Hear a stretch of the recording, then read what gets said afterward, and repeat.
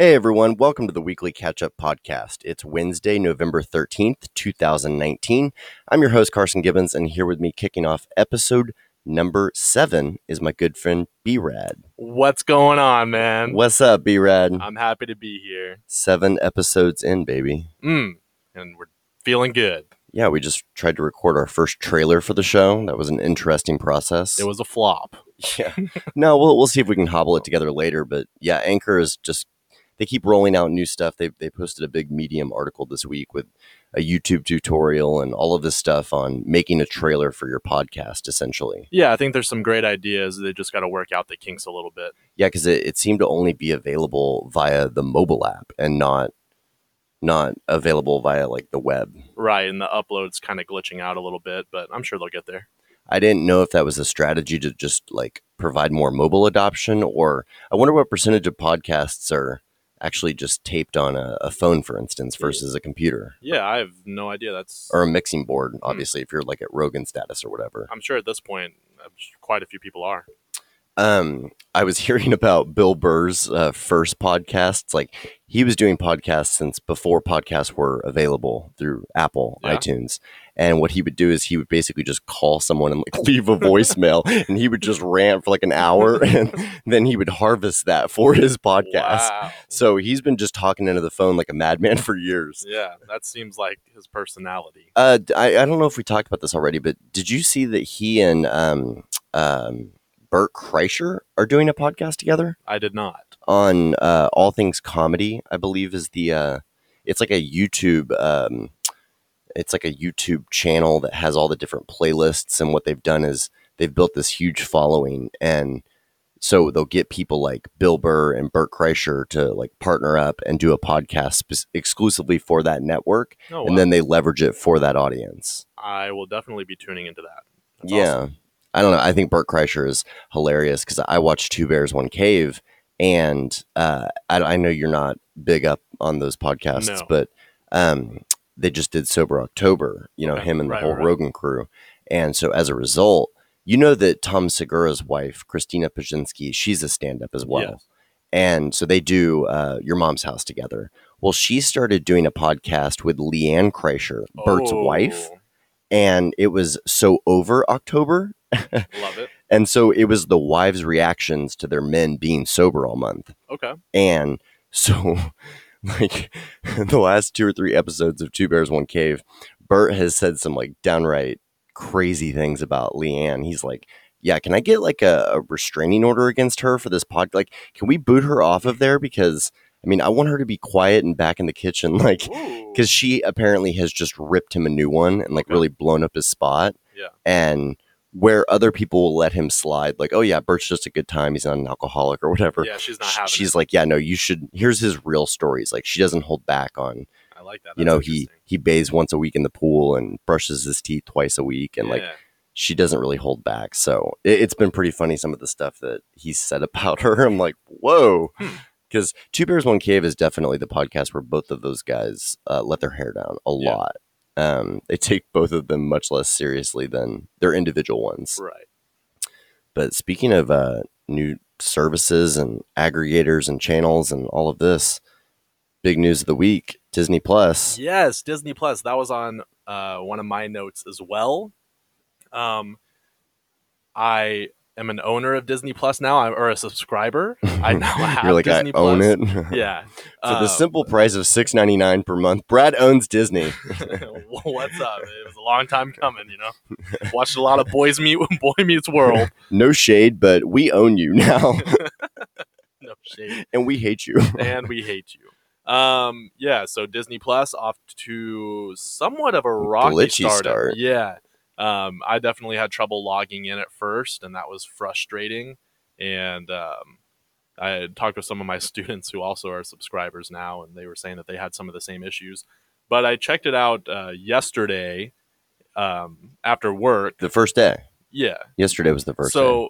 So let me retract that. I started in the morning. It was not working. But once I got off work, I didn't have any issues with it. So maybe it's been resolved. I don't know if some people are still dealing with some of the glitches or not.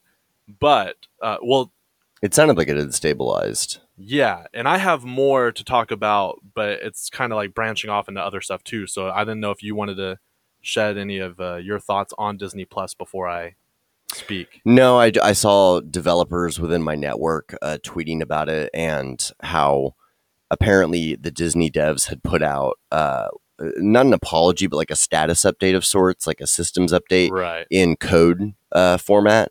And I saw a lot of like love for that because we all know that with any type of like software product, it's going to go down. Yes. Like it's going to have deprecated availability from time to time. And just as long as people don't lose work or anything like that. But yeah, the big takeaways for me were that they stabilized it. They have 10 million subscribers overnight. So they generated what, 60 or $80 million Crazy. a month, kind of monthly recurring revenue already for the service. So just to like break it down, this is crazy from a kind of a startup perspective, which obviously this isn't necessarily a startup, but it's a new product. Yeah, like a new branch. And for them to launch this for it's $7 a month, Yes. and they get 10 million subscribers, so that's $70 million in monthly recurring revenue. Or you could opt for their premium plan, which is $13.99 a month, where you also get Hulu and ESPN Plus. Okay, so let's just say that it's 70 million per month times 12. That's 840 million ARR. So on day one of this new product being launched, normally these products will sell a lot of times for like a times 10 valuation. Right. So that would be like what? I don't even know. 840 million, 10 times over. 8.4 billion. I don't know, man. Okay, well, that's really embarrassing.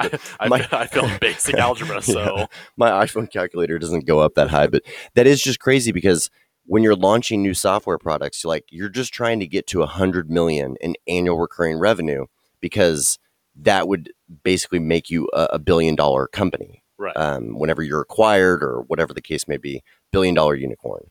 So they've already surpassed that heavily. It would be 8.4 billion then.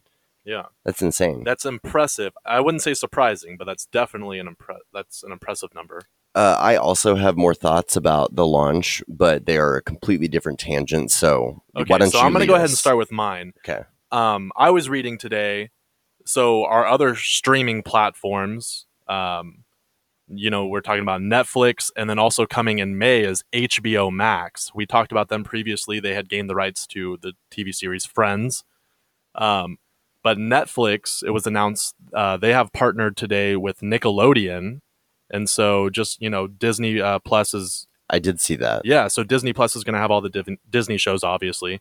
Netflix is gaining all of the Nickelodeon shows. And then HBO Max is going to be partnering with Cartoon Network. And so you have those three big like childhood networks that we all grew up on in the 90s. And each of these streaming platforms has partnered with one of them. So I thought that was pretty interesting. Yeah, and I saw on Twitter today as well that Netflix had signed with Nickelodeon. Yeah, that's what we were just discussing, right? Right. The thing that struck me about that press release and kind of go to market there was that the amount of like original content that they are planning on producing and creating like in the future. It's not just leveraging like Disney Plus's entry seemed very much like, hey, here's all the old Snow White movies and Cinderella everything from the vault. Yeah. Which we'll get into that tangent in a second, but yeah, I just thought that was interesting. Like they weren't only harvesting the database of shows from Nickelodeon, but I was also, what shows did we watch on Nickelodeon? I mean, you have like Drake and Josh. I mean, if you go way back, like I probably wouldn't watch it now, but I was really big into like Rugrats whenever I was a kid. So if like you're a parent that's wanting to show some of your kids like some old TV series that you used to watch, you might get something out of that. But again, I was more of a Disney and Cartoon Network fan than I was Nickelodeon, so that's not a huge deal to me. But I thought HBO Max was really interesting because Cartoon Network always aired like a bunch of the DC Comics cartoons like Batman, Spider-Man, Justice League, different things like that. And now for HBO Max, they've already partnered with DC Comics to make original content with them, and now they're going to have all the old DC cartoons and everything that used to be on Cartoon Network alongside with all of their other original shows as well. I just remember Nickelodeon for all the like green slime shows. Or Yeah, whatever. exactly. All those little game award shows. shows. They would always slime everyone. Slime time. Yeah, that was the '90s. Was that green slime everywhere? Yep, that's about right. But yeah, I don't think I was a huge consumer of Nickelodeon growing up. Like there were different periods where I would watch like a lot of oldies programs, like Leave It to Beaver, Andy Griffith, the Waltons. So we need to get you like the Turner Classic subscription. Yeah, Hallmark, TV Land, Little House on the Prairie. I've always loved TV Land. Love Little House on the Prairie. Love Little House. But then I also watched like Franklin the Turtle, Madeline, Arthur, Magic School Bus. Okay, so PBS. A lot of PBS. I don't know what else. A lot of sports. And then by the time we were like 10, I remember we were watching like American Idol and The Apprentice and stuff like that a lot. Yeah. Like the family would get together for reality TV back in the early 2000s. Yeah, Survivor was a huge deal. We never got into that. No. Okay, so let's get back to Disney real quick because hit me. Today, I guess the SJWs already got, they already got their bait for the week or whatever, but Disney has this flag on some of these programs that is basically like, this may contain outdated cultural, what was the word? Impressions or characterizations. Yeah, I saw that. I saw that as well. I was reading about how all the hyenas in The Lion King are apparently one race. Right. And, do you have more details on this? Because I briefly glanced at I also read about, like the Jungle Book being like, don't ever stray from your pack. Like, yes, in times of strife, stick with your pack was the message of Jungle Book. And I was like, I don't remember that. I don't recall. There's only one main character from each animal group. Right. And we all know Timon Timon was in Lion King? Lion King. Okay, never mind. Keep going. Anyway. No, but I was reading the same thing, just that Disney has a bunch of these old different movies that apparently have like a lot of racist content. I didn't know you could be racist without even having a person. Well, I mean, okay, so I did read this in Dumbo, right? The one with the elephant with the big ears. What was bad about that one? Well, apparently there were these crows that were singing, and one of the crows' names was actually Jim Crow, and it was a racial depiction of African Americans. Wait, I thought the singer or the voiceover for that crow, I thought his name was Jim Crow. I thought that it was like an ironic behind the scenes thing. I didn't know that it was spelled out in the movie Dumbo that his name is Jim Crow. I'm pretty sure. No way. Pretty sure. What year is that movie? Old. Yo, old enough to be racist. That had to, when that first came out, when parents are, think about it. Parents are taking their kids to see Dumbo, and then there's white parents, Jim Crow the Crow, and at that time, whenever that movie came out, I'm sure that they're like, "This is pretty edgy humor." I don't think it's going to be edgy. I don't think that's that's normalcy for them. I don't know. I mean, I would assume. Well, no, you have to think think that's edgy content back then. But it had Dumbo came out when? I'm going to look this up because if it was 20 years after, kind of segregation ended and Jim Crow and all of that had kind of died down, then it would have been, because we laugh about things that our parents might have experienced as more normal. Now we laugh about that like, oh, how antiquated. Right. Oh, apparently there's a new one, March 29, 2019. When was the original one? Yeah, that one flopped, by the way. So while Carson... That's a Tim Burton movie. That dude is so weird. Yeah. Wait. Oh, okay, never mind. The film is a live-action reimagining of Walt Disney's 1941 animated film. See, that's what I'm saying. Like, it doesn't shock me at all. Totally different scenario there. Yeah. Okay, that makes a lot more sense. Yeah, this isn't like a 90s. I mean, not that I would be shocked if there was something racist in one of the 90s films, but this is a much older film. Well, the way that we were raised, where they were always telling us to look for the conspiracy in the animated film, it was always like who was it? The mermaid chick. She had penis spires. Yeah, there was always like hidden sexual images. Yeah. Yeah. And like Illuminati images. So we were never really, I guess, focusing on any chance of there being racial content. Yeah.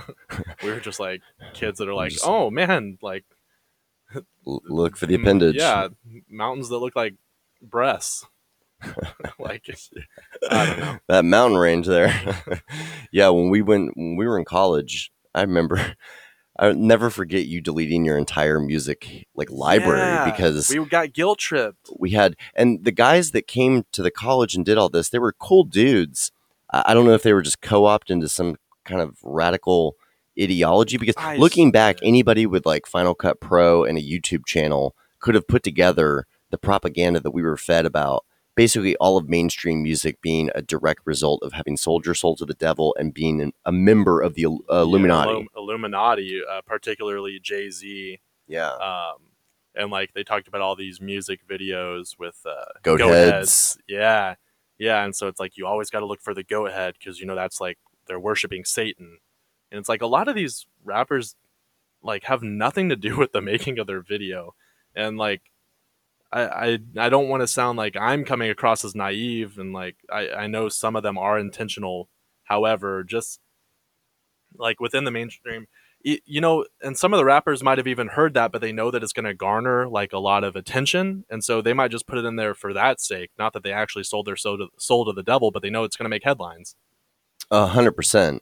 And I would argue that in retrospect, like when you're looking back at your life, the more naive thing was probably deleting your entire. You were the guy on campus with the music. Like, I'm going to be honest. I mean, hopefully this, maybe our podcast doesn't need to garner a lot of attention because I'll just say I downloaded a lot of my music off of LimeWire. So it's not like I wasted a bunch of money or anything, but yeah, I had thousands and thousands of songs on my iTunes playlist. I mean, I talked to you guys last week about how I curate playlists on Spotify and it's made it a lot easier. But back in the day, like I had all those playlists on my iTunes, and, you know, I would be burning CDs, mixing them for everybody. And I'd always come to you and like get the new rap or the new, you know, referral. And I'll never forget going to your room because you were down the hall on the third floor, right? Yes, yeah. So you were down the hall and I come over and you were like, yeah, I deleted it all, man. And all of it, all of my Kanye. And you were Jay-Z, making me albums and Nas. you had all the good.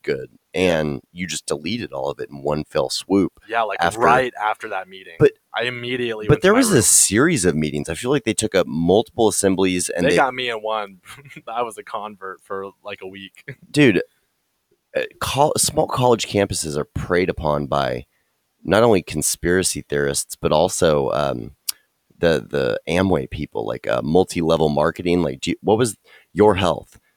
Oh my goodness! That shake and protein company came through town, and like the one guy had an Audi, and next thing you know, everybody's dressing in like Your Health t-shirts. Yeah, I'm not gonna. Okay, I have a story about this. I'm not gonna share a name because I know like a lot of people that listen to this podcast are gonna know this guy. No shade, but Brad hates that. No person. shade, but it infuriated me. I was just chilling in my dorm room. Said person calls me on my phone, and he's like, "Hey, man." And I'm like, I didn't even know he had my phone number, to be honest. I was like, hey, what's going on? He's like, you want to make some quick money? And I said, you bet I do. Like, what's up? He was like, okay, I'm going to swing by in 5. I'm like, okay. And like, you know, was a freshman, sophomore in college. Of course I wanted to make some money. So I didn't ask for any details or anything. He texts me saying that he's there. I go down the dorm stairs and walk out the building, hop in his car. And he's like, all right, man, what were you about to say? Well, it sounds like a heroin drop or something. But did he say, hey, man, or did he go, yo, bro? I think we're thinking of, I'm thinking of that guy's friend. Okay. Same crew. Yeah, same crew. But he picks me up in his car and he's like, hey, man, we got to stop by my parents' house. I said, all right. That's where the drugs are. Yeah. So we get to the parents' house. He's like, all right, man, come on inside. So I walk in the door. His dad's there. And hands me a notepad and a pen. His dad does? Yes.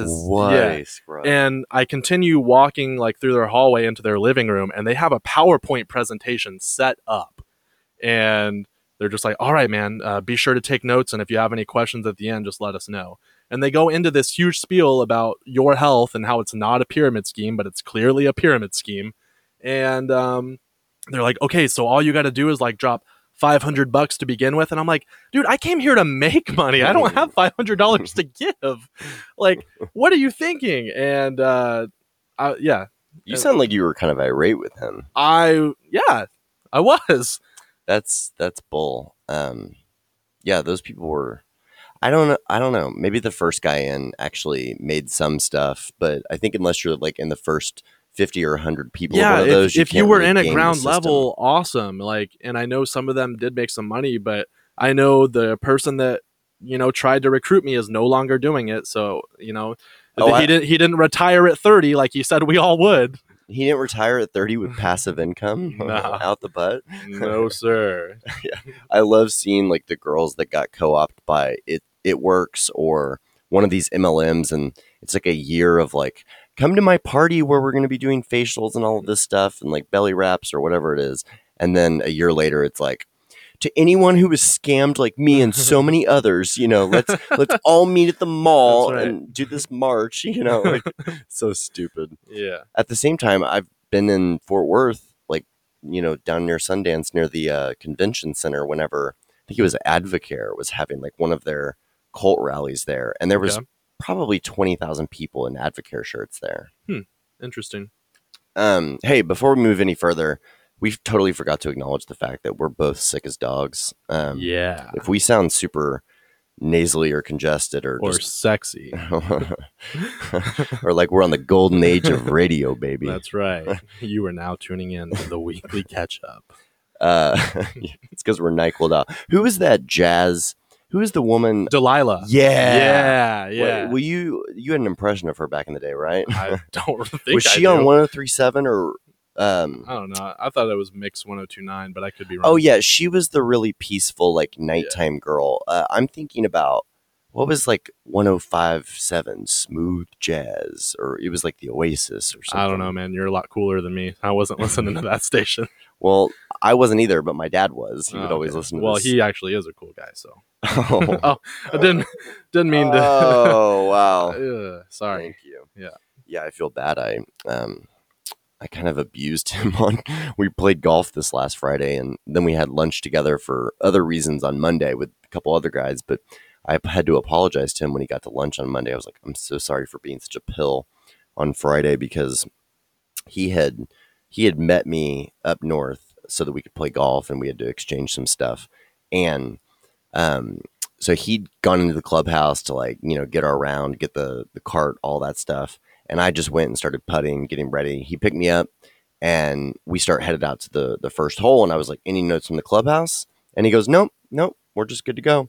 So we go to the first tee, and I hadn't hit any practice balls whatsoever. I felt kind of rushed. I had just come from another lunch that I was trying to squeeze in, and just kind of had a rush week last week with all the interviews and whatnot. Right. And so I hadn't hit any practice balls. I hit my first drive, and it actually works out really nicely. And I'm like, uh-oh. Oh, man. So right after I hit my ball, which is like beautifully placed right down the fairway by the stick, ready for a nice chip in and ultimate birdie in my dreams. This cart screeches up behind us, and they're like, you guys going off of 1? And we're like, yeah. And they're like, teeing off of 9 today. You got to start at 9, not 1. So I just look at my dad. I'm like piercing arrows through him. So it's set up to where I can't even go retrieve the ball because we'd be in their direct line of fire, and we had to go the opposite direction. So we go, there's a senior playing alone right in front of us. Like what looked to be a wide open course turned into a congested course. I do not hit the same shot off the 9th tee that I hit off the first tee. So teaming. I'm just starting to seethe. And then he gets a call. I tee off on a hole probably 6 holes later, and he gets a call, and he just takes the call on the tee box. And he's an important man. He absolutely, and that's what my mother reminded me. She was like, honey, if he's going to golf with you during business hours, she was like, you or anybody would take a money call. That's and I was like, I know. But he just with everything going on. With everything going on, with me being a natural pill, rolling out of bed. Yeah. And the fact that he continues having this phone call just with his ball teed up and everything. He continues having this call. Is he holding the phone like with his shoulder? No, he's holding it with his hand. Oh. He's holding it with his hand. Okay. And the club is laid down next to the teed up ball, and he's letting other groups play through. Oh. And I'm like, I'm freaking out because normally I'm overtaking groups and playing through them. Right. And, with the time change, we're about to battle that. It's a little bit chilly. Anywho. Long story short, the phone call was had. We ended up abandoning the course after a couple more holes. Yeah. So I apologized to him. That's good, as you should. Yeah. He was gracious enough to accept my apology. Yeah. So, long story short, we're feeling a bit under the weather, and we're going to power through it. Yeah. I'm on NyQuil day 2 today. I haven't taken it today. I'm going to start tonight. Last night, I definitely took it. And then... Yeah, that cold weather just hit abruptly, like a punch in the face. Yeah, man. It's pretty disrespectful, honestly. Well, it's weird because Sunday it was 74 degrees, and then Monday it was 24 degrees. Yeah, frigid. And then I woke up Tuesday morning. I realized that I had an 8 a.m. meeting, like off-site. Like I had to go over to McKinney in Uptown, and I was going to the WeWork over there to meet a CEO, and it was at 8 a.m. And I wake up, it's 20 degrees. So my pipes are all frozen. I go to turn on the shower, get some hot water. It's ice cold. Oof. For like 30 minutes. That's not a good way to start the day. So I end up just like, I'm like naked standing next to the shower. I just dunk my head in. I shampoo my head like I'm at a salon. And I'm like literally hyperventilating. I'm like, I have to take breaks, like getting the shampoo out because I'm freezing. It is ice cold. So I kind of do my little half prison shower there and dry off. I get ready to go. And this place, I didn't know what the parking situation was going to be like. So I'm just going to Uber. It's like 7:40. I have to be there at 8. The Uber, they weren't circling like they normally were. It was going to be like another 10 or 15 minutes before the Uber got to me. Okay. And I was like, what is going on? So I just drive over there and it's just frigid out. Yeah. Did I see you tweet out that you finally turned on your heater? Yeah, that day when I got back. Okay, that's what I thought. I was just, I think, so cold from the shower and having, I had a beautiful coffee, 2-hour coffee with this gentleman. Really exciting opportunity, for sure. But WeWork at 1920 McKinney Avenue has this awesome view of the city. And like the building next to it, the roof is like slightly lower, at least portions of it. So it's got like the solar panel AstroTurf. So it looks like a park on top of the buildings, and it's definitely a great view, especially for the sunrise. Nice. But long story short, he had walked to work and he was just frigid. He met me in the lobby, and so I got back home and finally just turned on the AC because I looked at the thermostat and it was showing that it was like probably between 49 and 54 in the apartment, and I like it about 55, 58. Oh yeah, whenever I can, but I had to turn on the heater a little bit for that. Yeah, no, I totally get that. And I thought it warranted a tweet just because it's cold out there. Yeah, man. And it's bipolar. All right. What else do you got on the docket?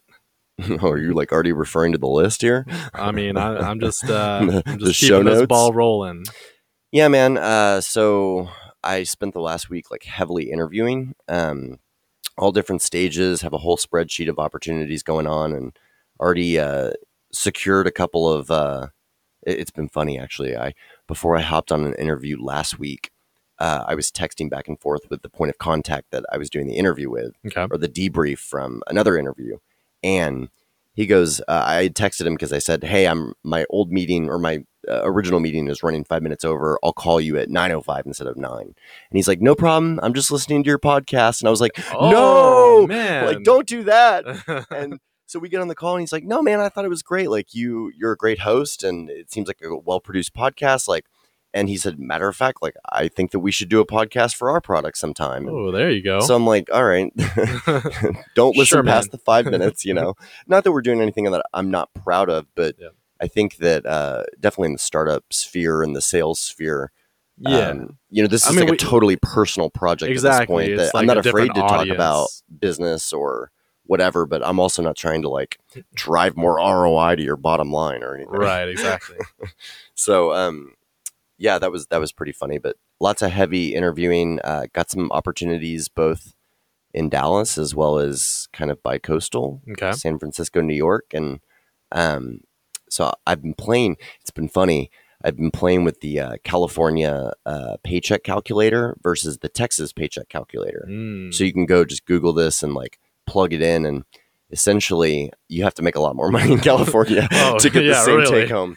But it seemed like in Dallas for the quantities or the the amount of salary that I was putting in, it seemed like they were taking about 17 or 18% for that top, uh, like the tax situation. But California, conversely, was doing like 27%. It was like consistently 10% higher because of everything else. And Right.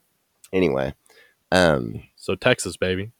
yeah, I mean, Texas it's difficult, right? Because the opportunities in Silicon Valley, it's like even if you go over there and you flame out with like the first opportunity that's given to you, like there's ample opportunities everywhere you look. Right. VCs are handing out money to, these innovative startups who always need somebody. That being said, like I'm obviously looking for longevity, purpose, some stability, and the ability to be very impactful with my next role. And I don't think that happens with something like a fly by night 8 month stint that I put on LinkedIn and that gets me to the next hurdle. Like I want the next thing to be something that I look back on with pride and fondness and all of that. And so yeah, I think that I have an opportunity that does that in both markets right now. That we're just with these types of jobs, like we're getting done with like round 2 of interviews and whatnot, and it's like we're both saying to each other, like, where do we go from here? Like, how do you want to handle this? And I'm like, well, I want to meet the team. Like, I want to get on a demo where I'm a disgruntled, potential customer that doesn't understand the value that you're trying to bring, and you pitch me so that I understand either what I have to work with or what we need to optimize, or it's different for every role. Yeah. But it's just interesting as you kind of formulate next steps and take different things into account. Like, okay, this Cali role could pay this amount with this, minuscule amount of equity. And this Dallas startup is offering more equity and a comparable, living situation. Because, in some ways, 100,000 in Dallas is like, 160, 170 in California. Exactly. So I don't know, man. More to come on all of that. That was definitely top of my show notes just because I've been in so many of those, and it's been a great opportunity. I've really enjoyed it. Gotten a lot of good feedback on that article that I had done, and just it's nice to be kind of validated for the packaging that I've adopted coming out of the startup world. Yeah, I mean, you're no doubt in like a great position to kind of just go any direction that you want. Actually, on my way here, I was talking with my dad on the phone, and he's been tuning into these podcasts and everything. He's like, shout out, Dad. Yeah, so he's like, how's Carson doing with the job hunt? Like, has he got any more bites? And I'm like, well, like you and I typically wait. Like, I just found out everything that you just said right now because we wait for the podcast, so I'm not hearing it twice over. But even before hearing that, I told him, I was like, he's fine. Like, he gets to be pickier because he's so professional and talented in what he does, and so well, Brad, yeah, man, shucks. Yeah. No, I mean, I think that there were low key. Well, how far are we into this episode? 33 minutes.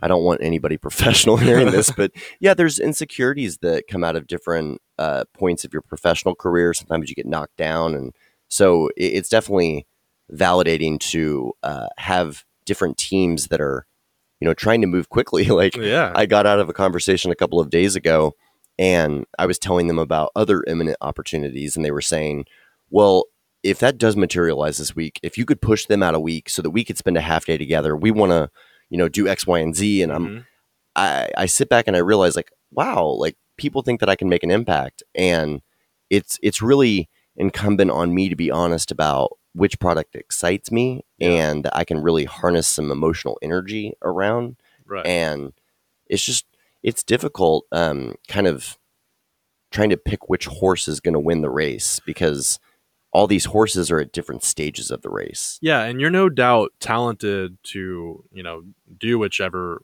route you take. It's just a matter of which one's going to excite you whenever you wake up in the morning and which one are you going to be like thrilled to work at. Because no doubt you'll do an excellent job for any of these. Like, I don't even know what they are, but just knowing you and your work ethic, I know that you'll be able to, just go out there and crush it. But just in the past, whenever I've heard you talk about jobs, like there's definitely some that have been more exciting for you than others, and it's just cool to hear you talk about all those ones that your eyes just light up talking about them. So yeah, and I don't really have the liquid wealth, here at the end of my 20s. I turn 30 next Wednesday. Yes, sir. So episode 8 will be my dirty 30. Woo! But coming out of my 20s, I guess that, like, let's be honest, like, do I want to already be like a liquid gajillionaire? Yes, of course. Am I? No, not at all. But I was talking to a friend the other day and I was saying, wow, like with my next job, which all of these jobs that I'm interviewing for have some element of an equity stake in them, most likely. I was like, with my next job, I'll have equity in 3 different companies, 3 different startups. Yeah. Like I'm already on my way to building, what I want, which I've discussed this with our friend Heston Williams at length. The ultimate goal in life is to have a big boys and girls club, like a big office house that has a podcast studio and ping pong tables and a golf simulator that we make investments out of, that we launch new charities out of, that we check in with entrepreneurs and creatives. And it's like an accelerator. It's like an accelerator we work for people that we came to like organically in life. I love that. And I'm just going to be chilling in the corner with my Apple Music curating radio station. Yeah. That's right. Absolutely. I'm about it. Because I've always thought that you were way more creative than any of your job titles lend you to believe. Like I was talking about this with a couple of friends the other day, and they were asking about kind of like your immediate trajectory and all of this stuff. And, I had to admit to them, and this was behind your back. This wasn't. Oh boy. But I said to them, I'm like, oftentimes I think that the vision that I have for Brad is a different one than he has immediately charted for himself. Because on the one hand, I'm like, these kids are ultra lucky to be getting you as their teacher. Yeah. Because I definitely feel like you could do anything else and everything else. And sometimes things that are more publicly visible, like gifts to share, I've just always been under that impression. And so I was super excited to kind of land you for this podcast, however many episodes we do, however long we do it.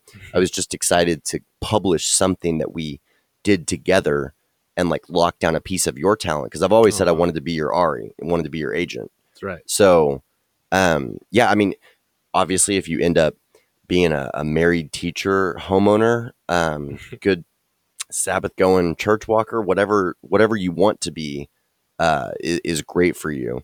But with the curation and all of that, if I had the capital, if we were already sitting on $50 million that we could invest, like I would want to grab you and like give you a budget to create this team that did whatever you thought you should do in the incubator for 6 months. That's right. And then we figure out how to monetize that kind of thing later. But that would be the ultimate type of dream, because there's so many people that I'm like, hey, you should do, like, I don't know what you should do. I can't chart. I'm relying on you to come up with those ideas and then let me know about them, because I don't necessarily have good ideas on my own. Like, right. I just know how to make it happen. You make things happen. Well, I'm inquisitive and I want to grill you on your idea and like, okay, well, how could we do that? Where would that go? But I tweeted out the other day, like the best way to start a project with somebody is to start the project and then they'll see it and ask you to join the project, rather than you having to ask them. And so, yeah, I don't know. And here we are. Yeah. Well, I appreciate, I said all those nice things about you just so, you would say some about me. So I'm glad that worked out. Well, no, I'm just kidding. I'm just deflecting, but I appreciate the compliments. Well, and I think it's just part of my personality that people with a lot of like amazing intrinsic worth and creative capabilities, I think sometimes I'm uncomfortable with if they don't get millions of followers, or if, it's like if nobody knows about this or not enough people know about this, it doesn't matter. Right. And I think that that's a numbers game. I think that that's immature on my part to a certain extent. Had a little audio scare there for a minute. Yeah. Yeah. Well, again, I appreciate the kind words, and we're gonna go our paths and figure it out. Whether I'm still teaching down the road, I mean that's a big possibility. I do feel like I'm making a difference in that regard, and I do love that. But there also is that creative aspect, just writing or putting people onto new music, or potentially find, like, I think it would be cool to even like go out there and find new artists, and like having like a record label. I'm kind of against record labels because I feel like they cheat artists out of their money, but it would be cool to like discover new musicians and like shed light on them. Yeah. And I think maybe some of this trajectory that you've already experienced, you've already been courted by the collegiate level and beyond. Right. I think maybe some of those additional capabilities to not just be in the classroom as many days a year as you are, maybe that comes at the collegiate level when you're Professor Bradley Colvin and you're also writing an op-ed, or you have a more high profile podcast. Like, think about the number of professors and things like that on MSNBC or on podcasts, on the Sunday morning news, or even like on some sort of CNN documentary talking about culture or whatever. Yeah, I like that. Yeah. Have you ever had thoughts of writing a book? Oh yeah. What type would you write if you were starting out? I don't know. I've started many different types of stories, but I tend to have a short attention span whenever it comes to writing. That's another reason why I typically have written poetry in the past. It's just because I can really like delve deep into one thought, and then I write that, and then it's over with, and I don't have to worry about it. So as far as like writing an actual book or novel, I'm not sure. I'm a hopeless romantic, so I'd have to deal with probably something in that regard. But who knows, man? Who knows? The sky is the limit. Yeah, I don't think at this point in my life I could ever write fiction and have it be any good. I think that if I were to ever write a book, I feel like it would be like my time with X. You know what I mean? Like, whether it's I'm associated with the future president or the CEO of some mega corporation or whatever it is. And maybe, in some ways it's like, well, maybe the story should be about me. Yeah. My time as myself. I could see you writing a book. So Judd Apatow, famous. Yeah, I'm well aware of him. Yeah. I don't know that I love him right now. That's fine. Because of all his attacks on stand-ups. And didn't he come down on Dave? He may have. Well, I know he's mostly just come down on Bill Cosby. His stand-up sucks. So. His stand-up wasn't very good. That's not the point. I'm sorry I compared you to him. I still respect him. But he has a book where it's just him interviewing other comedians and just, gaining insight from, everything that they've gone through, whether it's just like how they got their start and, delving into different comedy bits and different stuff like that. And I could definitely see you, even if it's not in the comedy sphere, interviewing others and just being able to ask them the right questions for the public to gain more knowledge about their lives. Oh, for sure. I think that's a longer term aspiration to just have, free format Joe Rogan style type interviews where, the draw of the audience will get, higher caliber people every single time that I'm intrigued and fascinated to discuss things with. But I think that books are just another channel or medium because think about it, like with this podcast, this is episode 7. I think that we'll probably eclipse like the 10 hours of content mark with this episode. Yeah. God willing. But think about it. Think about the last audiobook that you consumed. Like I bet it was probably sub 12 hours. Yes. So if you were to transcribe this podcast, which has had some lighthearted moments and some very deep, insightful, seeking conversations, if you were to transcribe that, put a nice little, jacket around it, have a forward by somebody that we know and respect, and a nice little picture of us standing back to back with our hands crossed or whatever. Yeah. I mean, that's a book. You know, this is an argument that I've had with my dad sometimes because he'll list in like the qualifying characteristics of somebody that you're about to meet. Uh-huh. We have a different way of qualifying meetings that we're going to take. And so sometimes he'll list as like kind of a character reference or an additional reason that somebody might be important. He's like, well, they wrote a book. And I'm like, Dad, so did you. Like, everybody can write a book. Well, I mean, yeah, but people should be taking meetings with him as well. So no, absolutely. But at the same time, like I want him to, and this is just the maniacal portion of me, the sales driven portion of me, but I don't want him to look up to anybody that's written a book just because they wrote a book. You know what I mean? Because it's more about what the book has garnered, or like. Well, yeah. I mean, if it's a New York Times bestseller and landed you on CNN, that's awesome. But if it was self-published, if the cover was done through 99 Designs and you sold like 0 copies or something, that's a different. I don't know. Like the democratization of everything, where we can write books, we can crowdsource design and development efforts, we can do our own podcasts. Like, I mean, this could branch off into another like long-winded conversation, but just as far as like who you decide to take meetings with, like time is such a valuable thing, and it's like you said, there are a lot of people who have written books, so like why else should I give you a piece of my time? You know what I mean? Yeah, and I think I'm more of a butt when it comes to that now in my life, just because I fell prey to some of the attractive lures early in my career. What do you mean? Well, I'll take you back, I guess 8-9 years now. I was 21. I was fresh out of school. This is 2010, 2011? 2011. May or June, I started my first job out of school, and it was something that my dad had hooked up, and I actually was telling him about this the other day.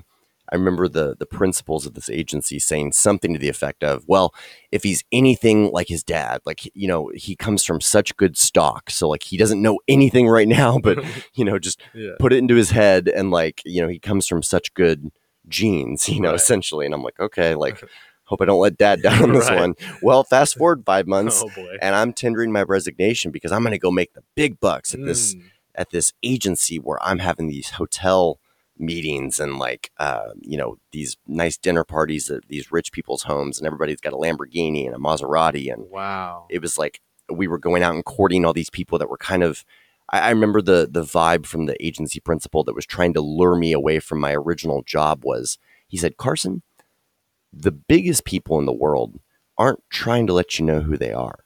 He was like, Mark Cuban isn't actively on LinkedIn trying to ask you for an endorsement or writing in a new skill. He's like, we're going for the layer of people that are, they're too big for all that. Like, yeah. And I was like, oh yeah, baby. Like that was, he used to pay me to go to coffee with him where he would just teach me about power, essentially, like physical power. Like if I were to shake your hand and here, shake my hand, like we would literally do exercises. He'd pay me $15 an hour to go have coffee with him, and we would do a handshake 50 times. And it would, I need to get a good grip on you. Right. I need to go ahead and grab your elbow like this. Don't grab too soon. Don't catch the fingers. Yeah, you need to be the one that gets the better grip, that grips the elbow, thing. That, leans in, that Joe Biden's you a little bit, like nice eye contact. Like it's the same concept as my buddy Heston Williams gave me this Pitch Anything book, which is basically about institutional power grappling, like within even a furniture scenario, like the old school CEO with the big desk and the elevated chair, and then you go and sit in the little sunken down chair. That's a power tactic. That's move. And so there's ways that you can wrestle the power frame away from somebody and reframe it. Anyway, this guy was like tutoring me on that big time and would even show me footage of like famous people. Like the more I think about this is definitely going to be going in the book because he wasn't all wrong about some of this. Like he knew his stuff on certain things like influence. He was lubricated. I'll never forget like running into Common on top of the pool at Zaza with this guy. And it was just like, yeah, we're out having drinks with Common, like that's crazy. It just different stuff. Like, of course, was everybody doing cocaine at that agency? Was it fake? Was it not on the books? Was there ever really a job there? No to any of that. It was a fledgling startup idea that didn't materialize. And I ended up at 21 sued by the original position for breach of contract for my non-compete. And I settled out of court with them to the tune of $5,000. So now I'm 21, no job. I have a $5,000 settlement on my hands, and I had just signed for a brand new apartment. So I was screwed. Yeah. And that's when, why did we get on all this? We were just talking about who you give your time to, and Oh, yeah. During that whole time, I was just enamored with like Dallas and Uptown and big cities, and like always running into Miles Austin and Elvis Andrus at Foozie's, and like, seeing Owen Wilson out, and like Dave Chappelle, Ryan Cabrera, like all these big people that were just so exciting. I took a lot of meetings with people that wasted my time, that didn't materialize in sales. And so now I'm ultra guarding of my time when those lures come into play. Mm-hmm. It's like, oh, so he's associated with a professional baseball player. What does a professional baseball player know about this business, arena that you're trying to enter?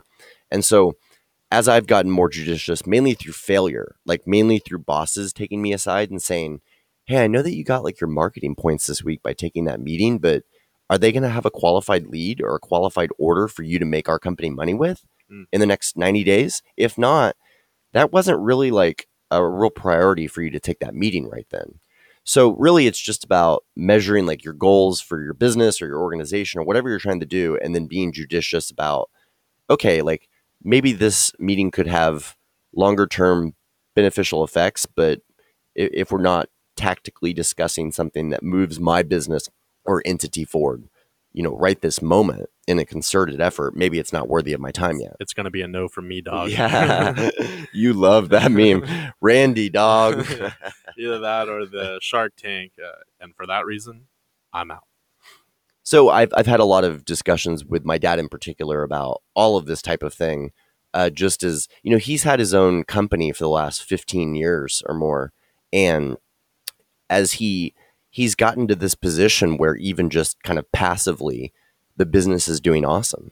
He's always traveling with my mom. My mom also works with him, does an awesome job. And they've really risen to this level of success that is great for them.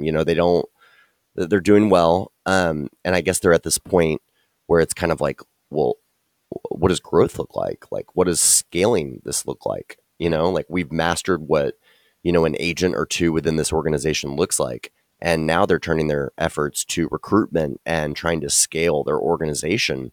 And so sometimes when we have conversations, I'm having to kind of clarify, okay, what's the goal here? And then let's take steps to get to that goal, because, technically they're changing in some ways, that they're evolving and they're growing in a dramatic fashion. And so sometimes the priority ladder from before may not be the same once you start to scale and get employees and different things like that. And I mean, what am I even talking about? I'm not qualified to even discuss anything compared to my dad, because he has an MBA. He's been in business for 30, 40 years at this point. But the thing I did think about the other day that I hadn't really ever thought of was that I've always been in sales, and he was technically more client side for the first probably 20 years of his career. So he was using all of his analytical, like MBA and interpersonal skills, obviously, to do these higher level brokerage deals, but as the client. Whereas I've always been the dude that was like, hey, can I do that for you? Can I get that contract? Can I get that bid? Can I holler at you? I've always had to be the sales guy. I've never. Boyfriend? What's your boyfriend? Yeah. What's his name? Can I holler? You like Mike and Ike's? You like Mike and Ike's? I've always had to be that hungry dude. And so I made a lot of mistakes doing it, and I still do, obviously. But I don't know, just understanding what you bring to the table and qualifying leads and orders. I think that's been one of the biggest things that I've struggled with.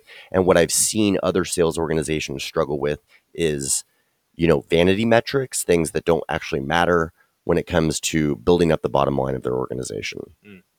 So anyway, we've had some awesome discussions on that over the last couple of months. And so, part of the reason why we started this podcast in some ways was because he kind of forced my hand into it in some ways, because he was doing the Next Level show for the last,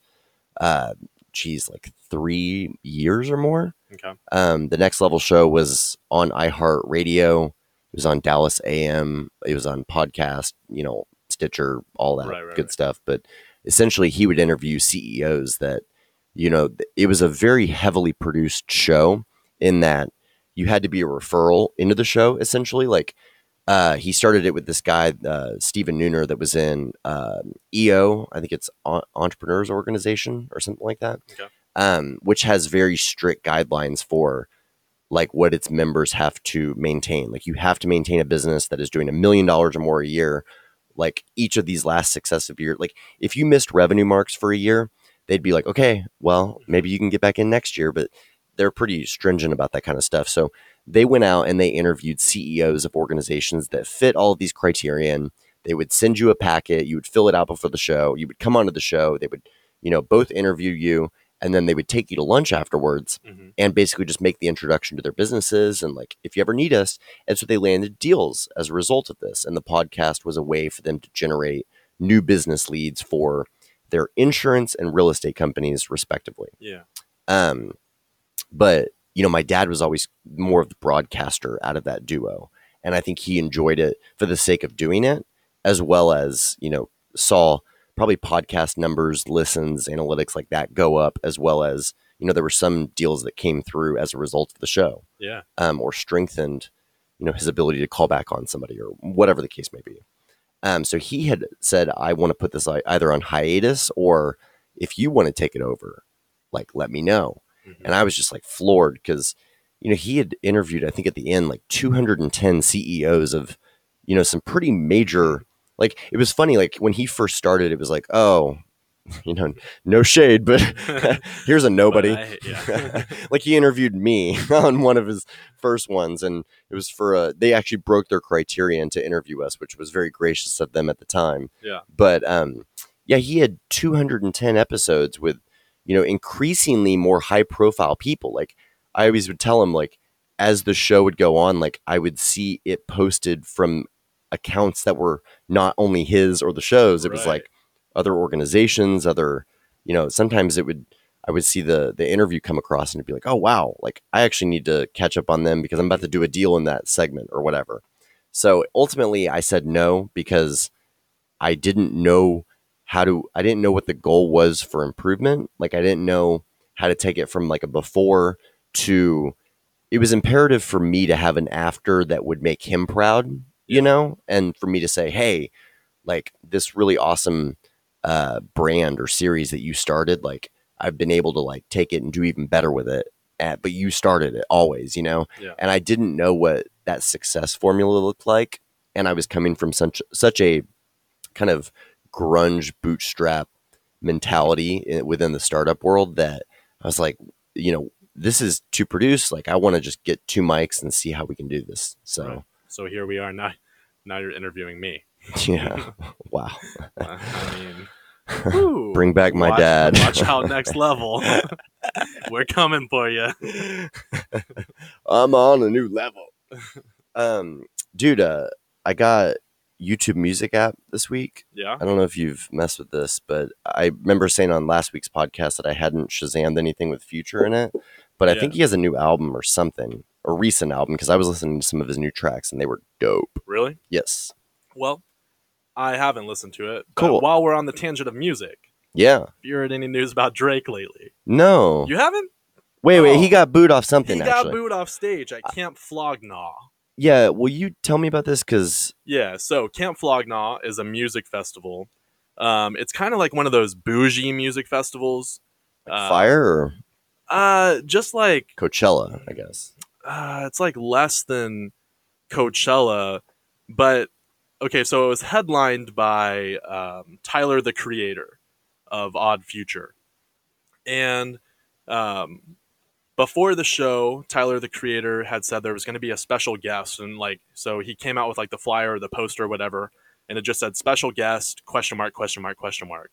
And Tyler, the Creator, being from Odd Future, do you have a guess of who people thought it might have been? Okay. I don't. Then I'm going to tell you. Everybody there was assuming that it would be Frank Ocean. Why? Because he was also in Odd Future, and him and Tyler are good friends. So Flog Gnaw is Tyler, the Creator's festival? I don't know if it's his festival. I just know he was the headliner this year at the festival. Is his name, is there a comma in it? Tyler, comma, the Creator? Yes. Okay.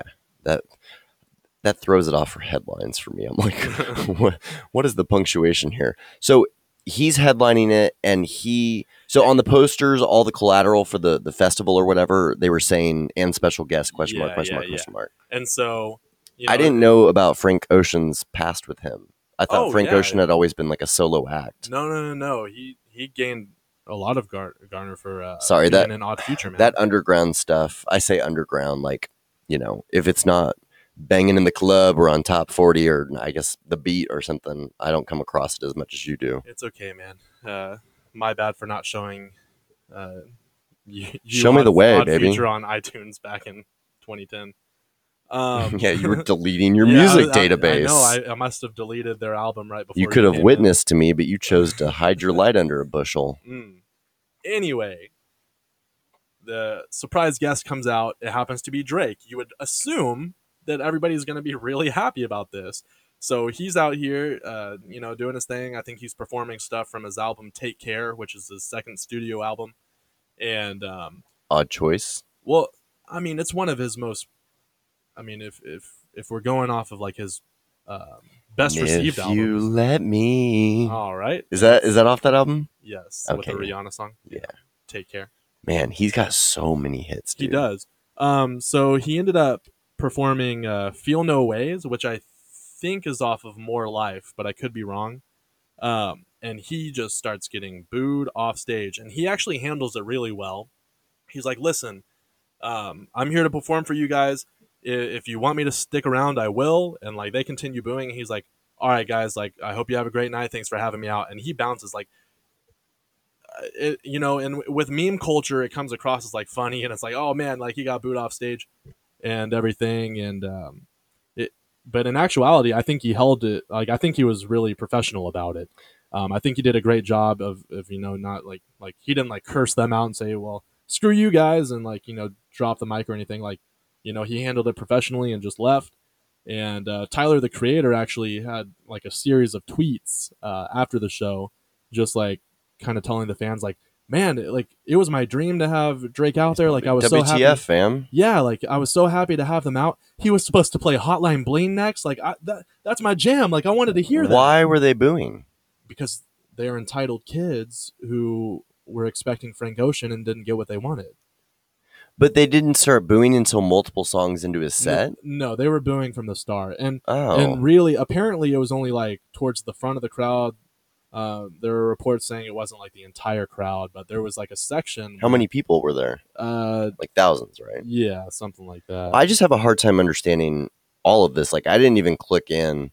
I think I saw it on Twitter Explore, but I guess if they were expecting Frank Ocean, that's fine. But arguably, and maybe this is like audience specific, but Drake is a much larger name than Frank Ocean is. Yeah, I mean, Frank Ocean, he's definitely more niche, and I would say that his albums are more critically acclaimed. However, just as far as star power and, accolades, Drake takes the cake easily. He's, one of the best-selling artists of all time. Yeah, I mean, you talk about streams, albums sold, different things like that. Like with Drake, we're talking in the billions, and with Frank Ocean, we're definitely talking in the millions. Right. And so this happened, I believe, on Sunday. And so on Monday, Drake actually got on Instagram and he posted a picture of him while he was at the camp. And his caption was, "Plot twist. Just signed a 10-year residency at Camp Flog Gnaw. Sorry, kids. See you every single year till you're 30. Oh, wow. So I actually thought he played it off. He's a comedian, too. He's funny. Man, he's a good actor. Yeah, whenever he's on SNL. Yes. Renaissance man. Yeah. And his music videos. I like him. Yeah. Everybody likes him. I found out that my mother likes him. Really? Because of the way he looks. Oh, well. She was like, I guess my sister was going to a Drake concert one time, and my mom texted her, and my sister was showing me a text or something, and she was like, "You didn't tell me Drake looked like that." And I was like, "What?" I mean, he used to be kind of a scrawny dude, but he's really bulked up now. No, he's a good looking guy. Yeah, his beard connects now. So. His beard connects. Yeah. That's wild though. That's definitely consummate performer is the term that you would use there for somebody that handles that well. Yeah, I don't know why there was all the hate, but it definitely generated a lot of news, it seemed like. And something that I saw today was Kodak Black sentenced to 46 months in the federal pen for guns or something. One of my students saw a tweet during lunch or something and said something about it, but I don't have a whole lot of information on that, so I'll take your word for it. Yeah. It just happened like today. Okay. So the Drake thing was Sunday, Monday. It sounds like those festivals. That's a big money making opportunity for all these stars. Like with Jay-Z branding "Made in America," like that whole festival series up in like Philadelphia or New York, or whatever. I remember that was happening back in the day when I lived on the East Coast, and that was a big deal to be at Made in America. You know, that lineup that first year was insane. Yes. Yeah. Anything Jay-Z does at this point is going to be cinematic. Like, yeah, talk about goat heads. Right. He was like the main culprit in all of those conspiracy theories back in the day. And man, just the amount of time that we wasted listening to that crap is very frustrating to me. It's one of the big beefs that I have with, like, you know, going back to our whole religious conversation. Sometimes I'm like, I'm not saying that what you're saying is wrong. I'm saying that you're putting the emphasis on the wrong syllable, you know?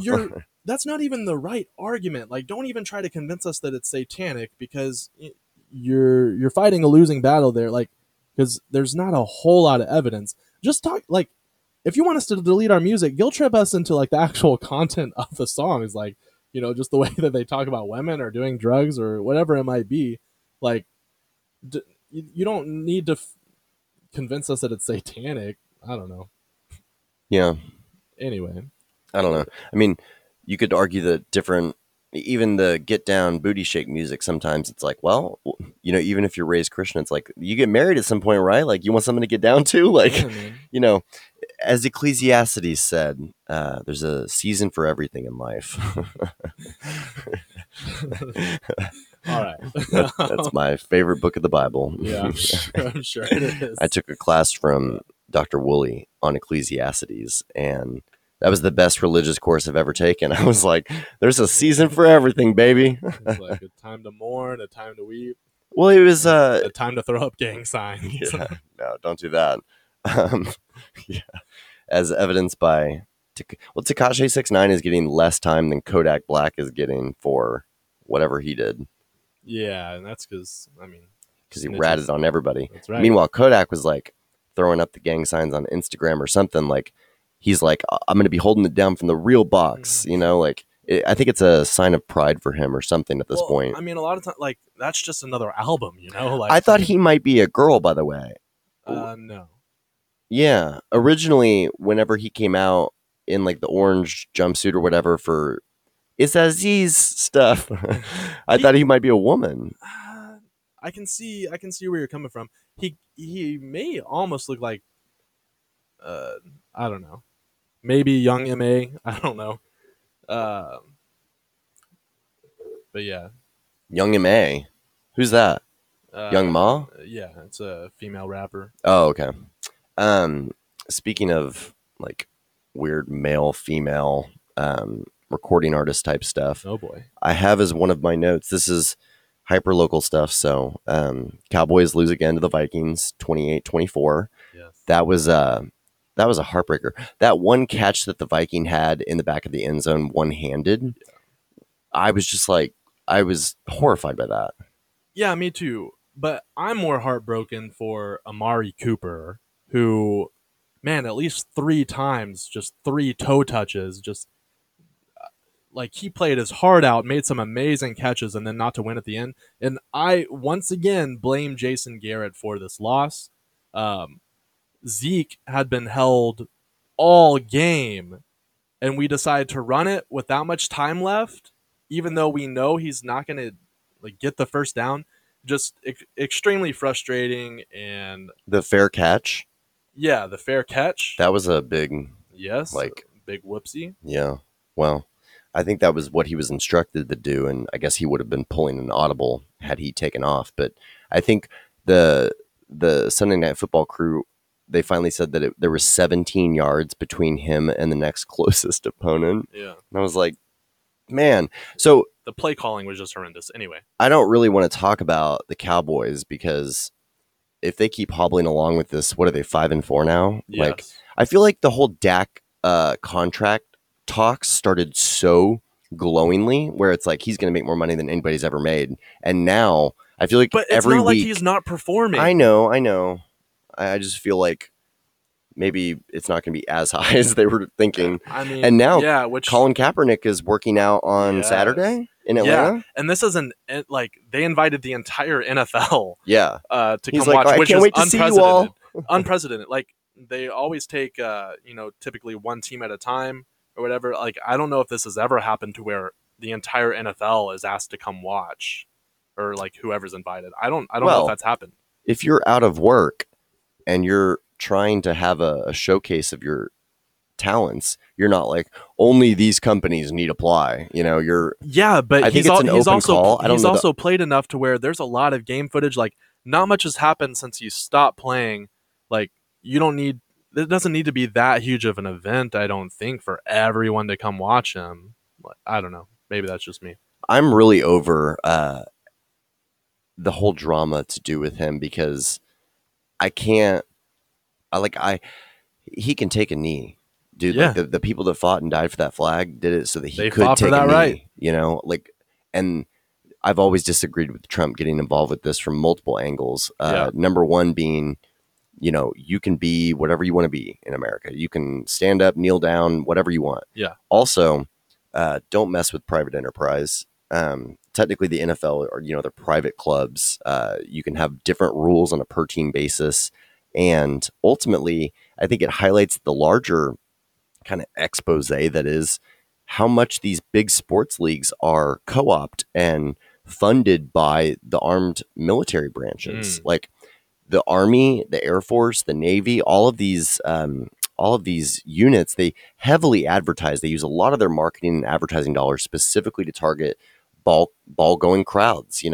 Right. The military with why are they always in the field? Why are there always flags unfurled? Yes, part of it is just like the patrioticness of it and the fact that especially with baseball and football, like things that are played on grass to the most America. Yeah, and with hockey and stuff, you're doing the Canadian anthem a lot of the time as well as the American anthem. But we got to face the fact that the Army has given a lot of taxpayer dollars to these big sports leagues, and then. So it's hard to see, like, there's a lot of conflict of interest with all of this different stuff. Right. And then when Nike gets involved with the sponsorship deals, like... Yeah. And the last thing that I'll point out about it, my only point that I want to make is he decided to kneel to also still pay respect in his regards to the veterans. Like, he could have just sat in his chair or whatever, but he decided to kneel because he felt that was still respectful, but that he also wanted to, point out some of the flaws and, like, the reasons for standing for the flag. Or at least so I read. Yeah, I don't really, like I said, he can do whatever he wants. Like, I don't really have any ill will towards Colin Kaepernick. I think that Trump has mishandled that. I think that the whole, like, if you kneel for the flag, like the vice president's going to leave the game. I think all of that is crap. It's like, quit wasting my taxpayer dollars to fly over to a game that you're going to leave early because somebody knelt for the national anthem or the flag or whatever. Yeah. Like, I think all of that is crap. I don't have enough information to comment or speculate on any of the sponsorship deals with like Nike where they took the flag off.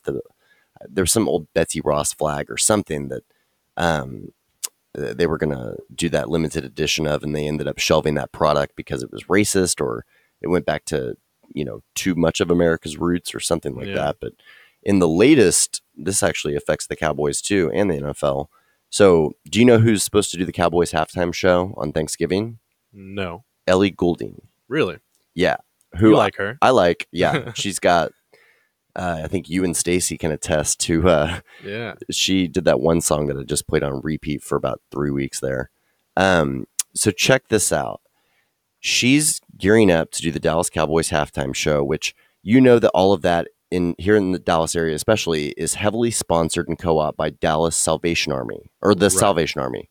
They do the red kettle stuff. Zeke got fined for jumping in it. Yeah. And then he matched the fine with donations. Like, they've had a lot of great, buzz. They're the people with the jangle bells out in front of the mall, all of that.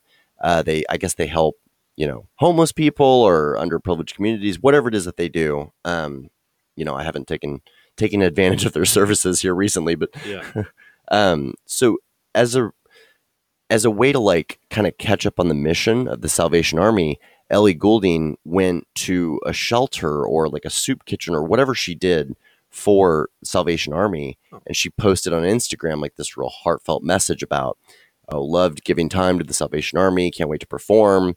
here's me behind the scenes, like actually doing something for the charity before I just go out and sing for the halftime show.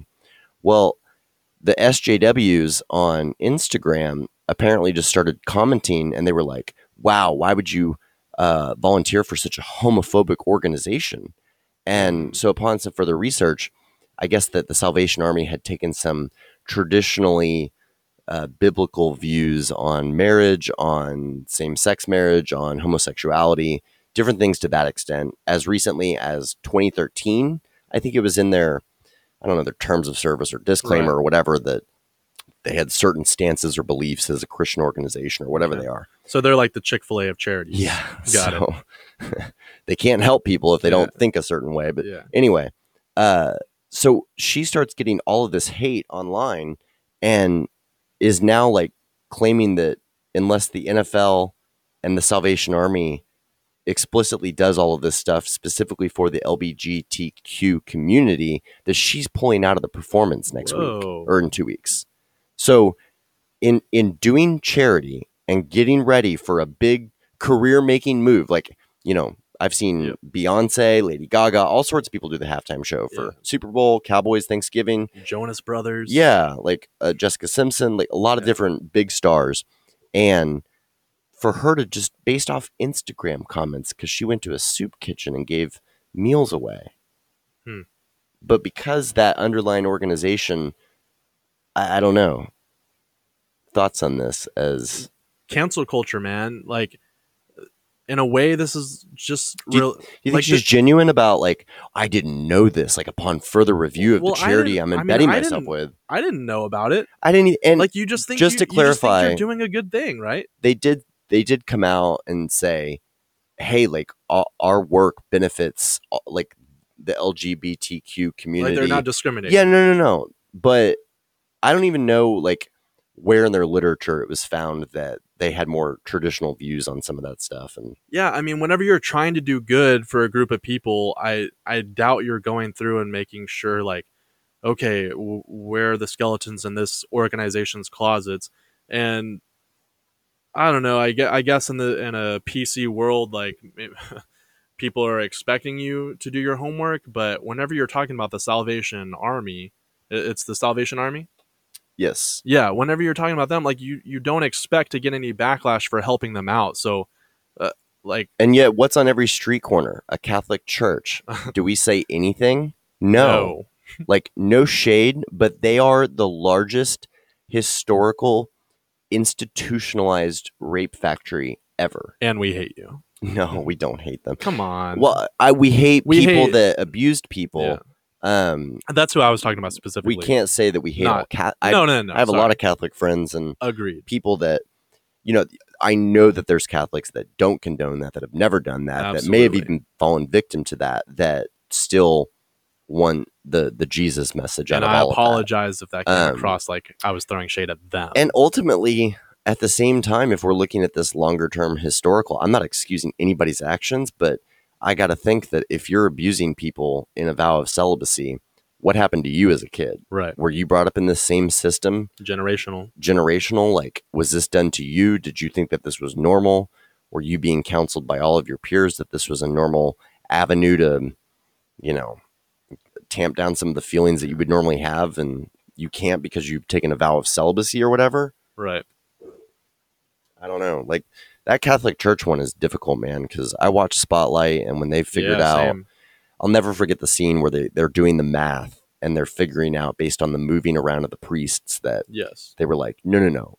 They were like, how many cases do you have? And they were like, we think this many. Yeah, I can't remember the number, but it was insane. It was at least 4 digits, I think, just in that, parish. And I heard something on AM radio here in the DFW market the other day about a local parish that had been under review or whatever. I don't know if it's called a parish or a local church. Okay. That one is weird, man. Yeah. I really have extreme difficulties with that one.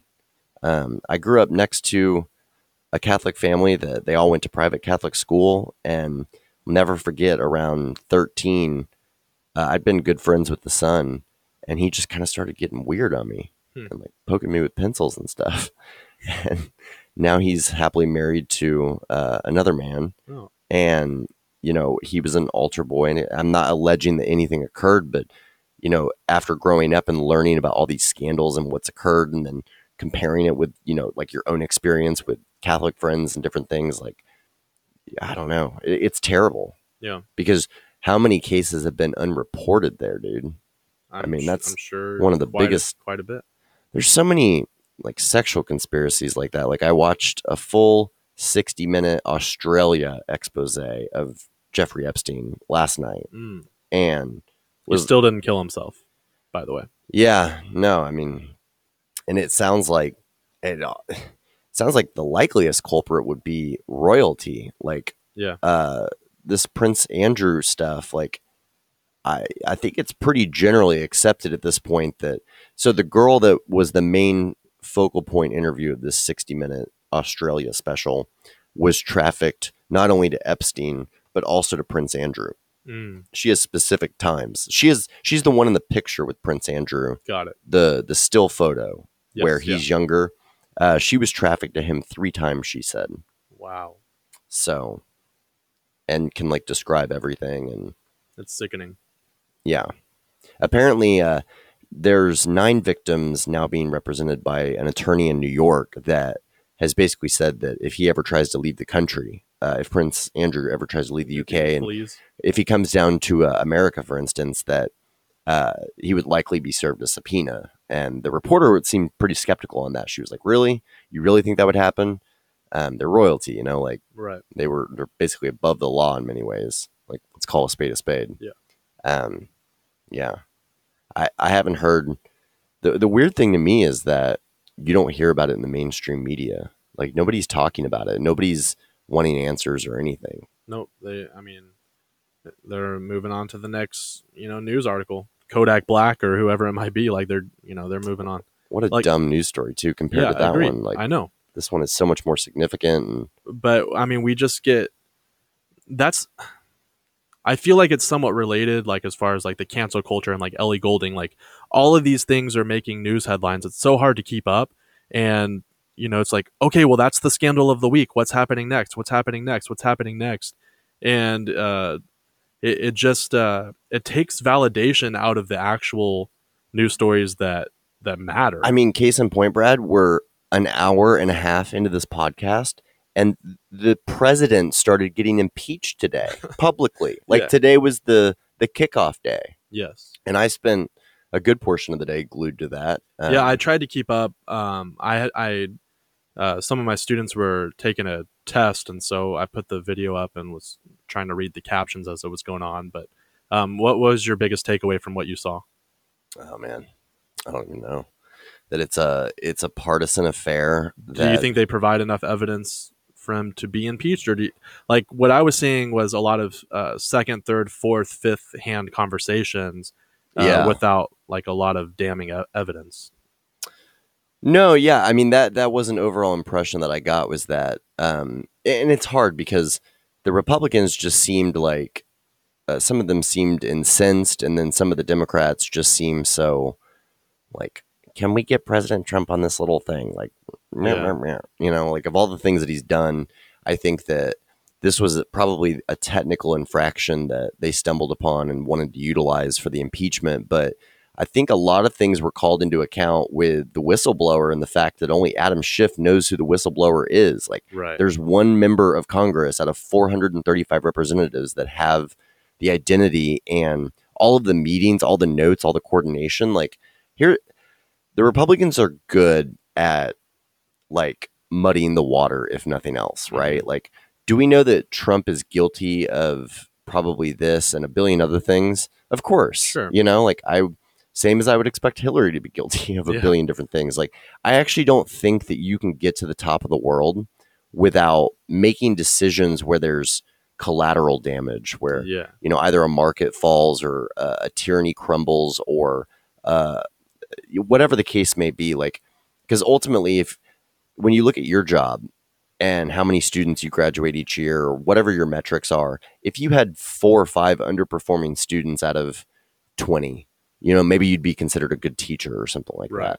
if you had 15 standouts. Whereas if Hillary's managing however many consulates or whatever, and one of them gets attacked because she didn't, give them appropriate resources or whatever, statistically over her larger grand career, she's doing a great job. She's probably doing a great statistical job. But when people's lives hang in the balance, you can't help but to have blood on your hands at a certain point when you're at the top of the world. Right. So, is he worthy of being impeached? Probably. Who knows? Everybody probably is, the amount of stuff that they've raked out about Joe Biden's son, it's been effect. I don't know what to think anymore, dude. Like, ultimately, I think that they're going to, go up and down the aisles and stomp and holler and do all of this, and that he is not going to be removed. I don't think he's going to be removed. And I think some of my students re-election. were asking me if I thought he was going to be impeached. And I said, at this point, probably not. Like, if people are wanting him out of office, they're going to have to go vote. There's vote people like, I know that Jim Jordan, he kind of seems like a little bit too homespun for me, like a little bit too radical maybe. Okay. But he's the guy that never has the suit jacket on. He's always like just tie and the button down. Mm-hmm. So it looks like he's been studying, right. Like, yeah. He always looks like he's doing homework and he's been prepping for this. Excuse me.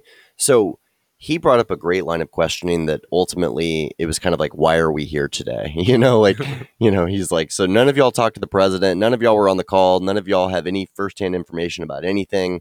Like, he literally read a transcript at one point where the transcript was talking about how this message went from this guy to this guy, back to this guy, over to this guy. I think that's the part where I tuned in. Like, just if you listen to that and that only, it sounds like a fiasco and something that's being engineered by the Democrats. Yeah.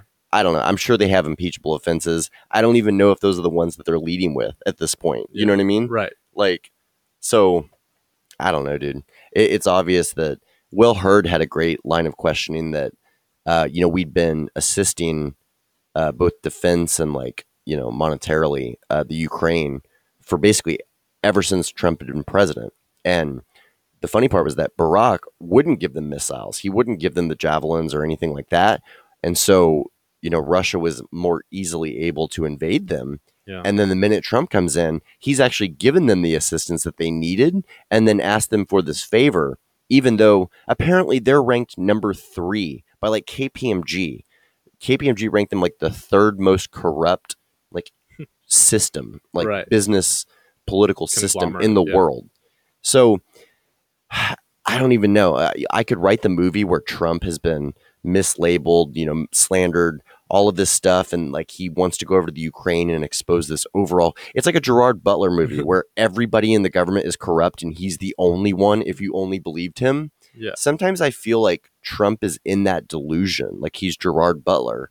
And he believes he's Gerard Butler? Yeah, he believes that I sometimes I think he really believes that this stuff was a hoax and that there's stuff on a Ukrainian server that would exonerate maybe his efforts or would at least show duplicate efforts by the opposing forces, the opposing party. Yeah. I don't know.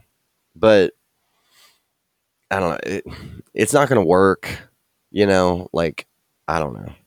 They're all just getting sound bites so that, depending on who said it, Fox is going to snip it up, or CNN is going to snip it up, or MSNBC is going to snip it up.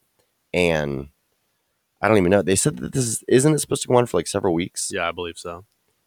Man, I faintly remember watching some of the Bill Clinton ones when I was a child. I was probably 8 years old. And because it was about, sexual impropriety, I think that some people were a little bit more sheltered from it. It wasn't. Yeah, if that was the scandal of today. Well, Trump provided more than enough fodder for there to be sexual impropriety. And the Stormy Daniels stuff, I thought they might get him on the campaign finance. Seems to be this catch-all where it's like, hey, if you're running for office and you move any of your money around anywhere, campaign finance, it's just anybody that's moving at breakneck speed within a business scenario or a campaign scenario, they're going to topple some rules and regulations, you got to expect that. Right. How many laws did you break just coming over here to Dallas today? You got here in at least 50 minutes. So yeah, probably rolled through a stop sign. Yeah. Do you have any thoughts or insight on, I guess, the impeachment stuff based on what you saw? like I said, I only got to catch like a very small snippet, and it's basically where, I was talking about the third, fourth, fifth hand conversations, and nobody having like any firsthand evidence uh, to impeach him. So that being said, that's not enough to get him out of office, in my opinion, regardless of my thoughts on him. Like if he's done all these terrible things, then somebody's got to step up and be like, listen, I'm the one who heard him or had this discussion with him. Like, check the phone records, do whatever it takes. But nobody's done that, and it's just like, oh well, I heard from so and so who heard from so and so. So I wish that we could just play it out and say, let's say that there was a total quid pro quo, that he was withholding military aid from, a very like somebody that really needed it for personal political gain. Let's say that he did all that. Like, let's just have the vote today. Like, do you think that may have ever happened in the past? Sure. Yeah, probably so. Yeah. If I had to guess, I bet we did it. Like, we have such a self-righteous view, and it's like, yo, we're the country that had slaves, that shipped people here, that had Jim Crow and all of the stuff that's in the Disney. Like, we're more mad about the re-representations of the original sins. You know what I mean? Listen to all the topics that we talked about. We talked about Disney Plus and, the racism depicted in their early films. We talked about Ellie Goulding trying to help, Salvation Army. We talked about Colin Kaepernick taking, a knee. Meanwhile, we have all these, political candidates who have done far worse, and, they're picking a side just depending on which political party they stand with. And it's really easy to point the finger at somebody that, you're up against. But whenever it comes to, actually taking blame or admitting that you're at fault, then all of a sudden you've done no wrong. We just forget where we're at in history, because everybody's saying this is the most corrupt and amoral president of all time. But presidents used to own slaves. Like, literally, like, when America was formed initially, all of those customs and practices had been that way from the beginning of time. Yeah. In fact, there's still slavery today. We've seen live slave auctions in Libya, for instance. And right. I'm sure that there's slaves in America too. People said that Jeffrey Epstein had slaves to a certain extent. So slavery is still alive and well. But, in terms of setting up a playing field for continued expansion and improvement and progressive ideas winning out and having a true democracy, the American forefathers set up a really unique thing that the world has never seen. And we're not perfect by any means. Like, we're as flawed. We led a genocide of this, land, essentially, of the people that ran this land. Yeah. And then shipped in people from Africa and enslaved them, and then kept them here and subjugated them to all of these negative things. And even to this day, if you're pulled over by a police officer, I have a totally different experience as a white man than I'm sure black friends of mine do. Right. And I mean, that sucks, It's terrible. And I'm not even black saying that. Like, I'm the privileged one in this scenario. And I hate that anyone feels that way. And I hope that we get past all of that. But I mean, that was 3 people ago, dude. Yeah. Like, if you have my granddaddy who passed away earlier this year, he was born in like 1924. Yeah. Like, his dad, everybody wants to do their 23andMe up until a certain point, because tell me what my granddaddy did all day. I think he was a hero. Don't tell me what his granddaddy did, because his granddaddy was probably born in 1805. Like, I don't want to know. I'm with you. You know what I mean? Yeah. Like, same. You don't want to open up. I don't know. You're only responsible for your behavior. I'm only responsible for my behavior. Right. But we can have the compassion of understanding, historically, maybe this population feels more disenfranchised with this scenario than we would. Yeah, and just because it's not directly affecting you doesn't mean it's not actually going on. Like, stop trying to discredit people who are living that and just being like, oh, well, they're just making that up, or that's not actually how it is, or so and so isn't racist, or it, yeah, it's just I'm just tired of seeing so many people being discredited just because the person discrediting them hasn't gone through the same experience. Sure. And just the overall cancel culture and the fact that we can only enjoy someone's art or anything that they've ever created if they've never said anything terrible, if they've never tweeted anything shady at all. Like Walt Disney, on the one hand, write a biography about the man. Visionary, Yeah. entrepreneur, creative. The brands that he's built have produced billions in market cap and tens of thousands of jobs all over the world.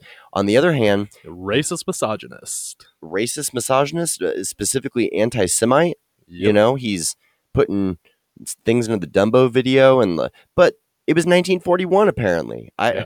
I was thinking that it was like 1990 for some Nah, reason. Like man. maybe they've remade that flick more times than I'm even aware of. But yeah, total anti-Semite. Yep.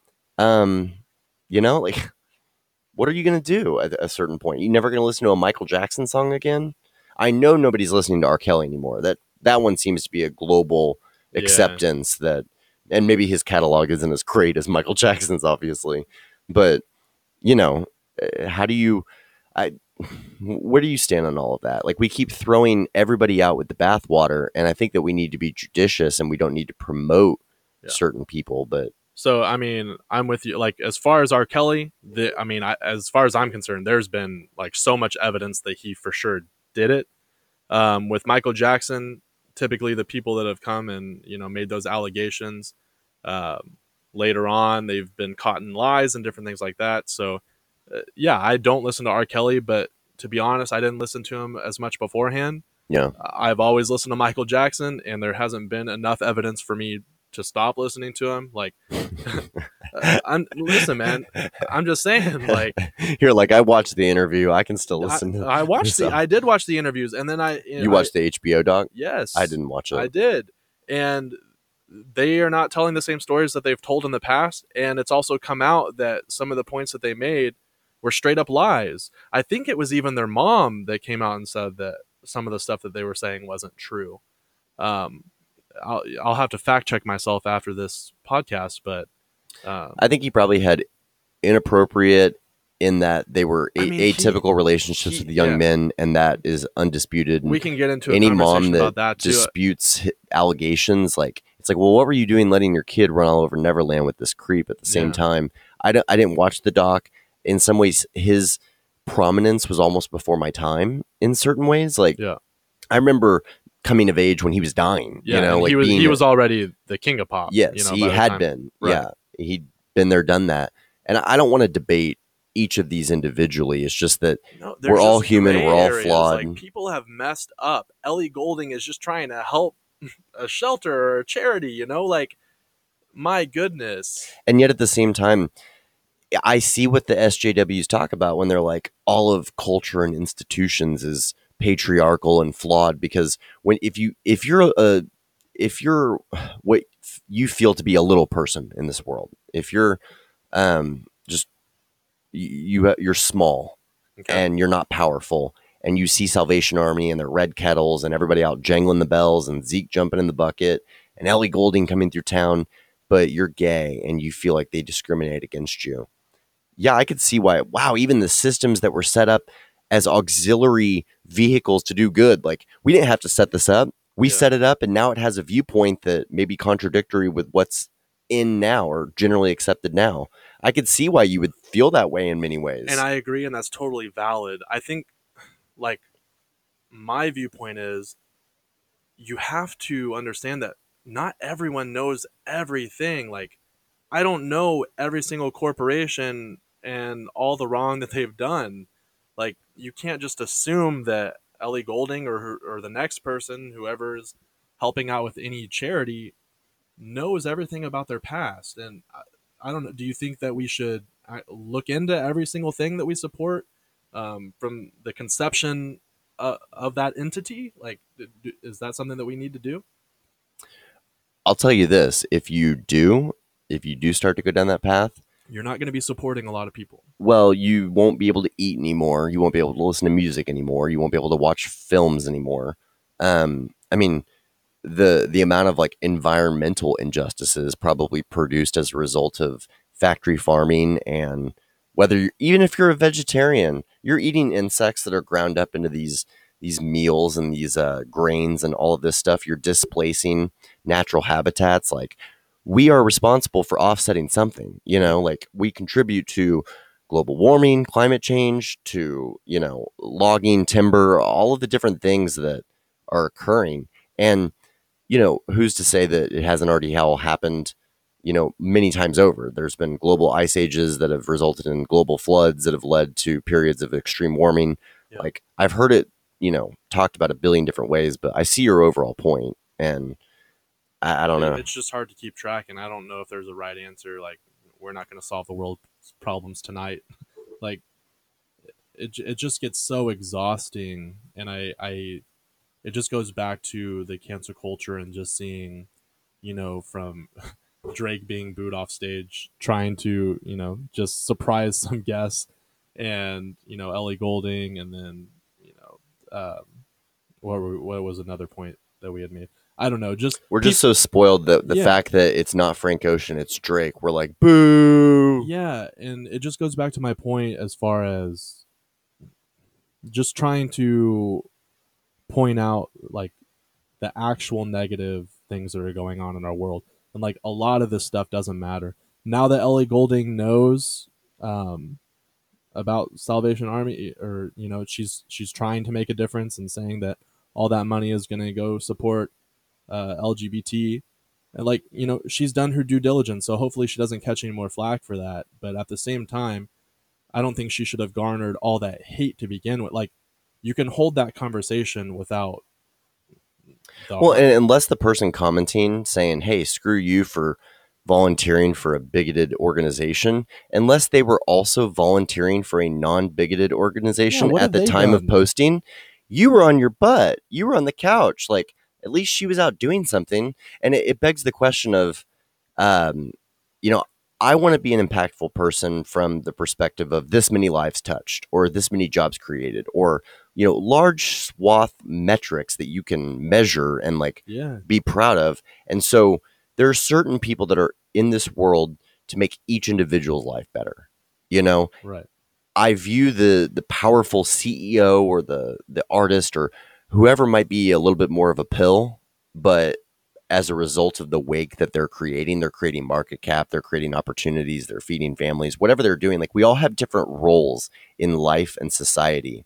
And when you think about, okay, what's the plan here? You're going to boycott Salvation Army? What about, then I could run a news story that says, 34 million meals that would have been served hot to the homeless population in these markets weren't served because, the toppling of whatever. Like, I could skin it however I needed to. And that's ultimately, that's what we're selling to each other. And with clickbait culture, I literally saw a clickbait from Today Show, a shame on Today Show this week. They had this story and the thumbnail was like this really exclusive drive with all these garages and this big, huge clubhouse. And like, it screamed white privilege golf course type situation. And the headline was, woman seeking damages after restaurant spills wine on her $60,000 bag. Wow. Restaurant says waiter to blame. And I was like, what are you doing with this this is a waste of everyone's time. First of all, this isn't news. No one cares. She can obviously get a new one if she has it. If she's spending $60,000 on a purse, no big whoop. And that's a dumb purchase at the same time. But it's just stirring this like whole aura of wealth gap, inequality, polarization that we're experiencing in the country today. And I don't find it helpful. Yeah, there's just so much gray area. And it's like, you've helped certain people, you've hurt others. A lot of people are just trying their best and trying to do good in the world. And unfortunately, we live in that culture where things need to go viral and we need clickbait, and this needs to get so many views in order for us to keep collecting revenue. And so we have to produce these headlines in order for someone to click on our page. And so they're coming out with stupid stories like that. And so it's just, I don't know. That's infuriating to me. And it's just really sad, to be honest. Yeah, it just always has to be a rivalry too. Like I wish that we could be more in the game of net positives. Somebody doesn't have to lose for you to win. We can all win, and so anyway, just show me how to be better. yeah. Don't reprimand me. I didn't have all the answers to begin with. Show me the light. Show me the way, and hopefully I'll be better. And if I choose not to after that, then let's have a conversation. Well, and to the left, like if you were slightly less annoying about it along the journey, like a lot of us agree. So much more receptive to a lot of us agree with your overall sentiment or the point. If you would just, quit whining about it in the way that you do, like I don't know. Sometimes I think people would rather support Republicans simply because they don't agree with all the same sentiments or anything, but at least they're not a wimp while they're doing it. Like at least, it's not just this whiny little. Right. That's just my overall impression when I hear some of these people. And there's people on both sides of the aisle that I love and hate. No shade, but all the shade, baby, all the shade. But it's usually more based around their ability to convey information and like their message, the way that they deliver things, and the way that it's like what I say with Van Jones when he's like, hey, don't be a crybaby and whine about petroleum and natural gas and all of this stuff is killing the environment. Reskin it with, we need to lead the world with wind and solar and like these renewable sources of energy. Like position it differently, like position it from a source of enablement and empowerment and, can do attitude and like coming up off of one another and like helping one another rather than we need to reappropriate these funds or we need to redistribute this wealth. I'm just getting over some of that, dude. Phrasing and tone is everything. Everything. Iowa caucuses are less than 3 months away. We're like 80 something days away from one of these candidates winning their first state. Yeah. And I think it's, what is it? Biden, Warren, Buttigieg. Buttigieg is up to like 15% or something. I think he might take the lead in Iowa is what they were saying. And that would be interesting because he is the gay candidate. And they're saying that if he can win in conservative Iowa, that might just open up the floodgates for, you gain a lot of momentum in these campaign processes, obviously. In some ways, I couldn't see anyone beating Trump besides Bernie. But if Buttigieg was the general candidate for the Democrats, he might be another Obama. Like he might be another magical story. Yeah. I don't know. Like if he got all the airtime that a Democratic nominee would, but it's going to require him going on a mad tear because everybody discounted Bernie until he started winning states, or at least checking Hillary Clinton with like, getting almost half of the vote or whatever. Right. Yeah. So, yeah, man. I don't know. We'll see how it goes. Interesting. Yeah. Hopefully it'll all get better. Yeah. It's not going to. That's the spirit. Everything is becoming more fragmented with the audience, like all the platforms that we're talking about, Some people will purposefully boycott Disney because of these racist sentiments and they'll sign up for Netflix and then somebody will do the same thing for Netflix. Yeah. And then you also have historians who are like, it would be disingenuous to get rid of those. Like you should use them as teaching points and how like far our country has come and different things like that. So there's always like varying opinions, and it's like not one of them is absolute in their correctness. No. Or anything like that. And it's not just racism, like going back to like even programs in like the 40s, 50s, 60s, 70s, to the moon, Alice, like women's roles, like they would just get slapped in the face, dude, like punched in the face pretty much, and threats of domestic violence and all sorts of stuff. Yes, sir. I don't know. All right, man. What do you got on your horn the rest of the week? On my horn the rest of the week. On your horn. Celebrating my girlfriend Courtney's birthday. Oh, is she a Scorpio? Yeah. Nice, fellow Scorpio. So we're going to celebrate it a little early, and then I'm just kind of hanging out this weekend, getting ready to celebrate your birthday next week. Yeah, boy. 30. How about you? Just have more interviews to close out the rest of the week and trying to stay warm, get over this cold or whatever we have going on. NyQuil day 2 today. So all right. Yeah, man, just getting the job and getting ready for the holiday season. Got a bunch of stuff coming up that we'll have to coordinate. Family coming in and out of town, so going to try to see all of them. But in the interim, hope everyone stays safe, stays warm, gets over their colds.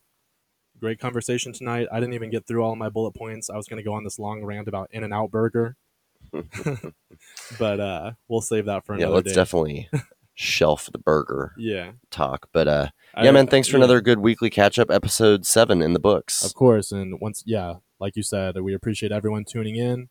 Hope you enjoyed this one. Give us some feedback. Always love hearing from you guys about your favorite portions, favorite stories that you heard from us. So just keep giving us some feedback.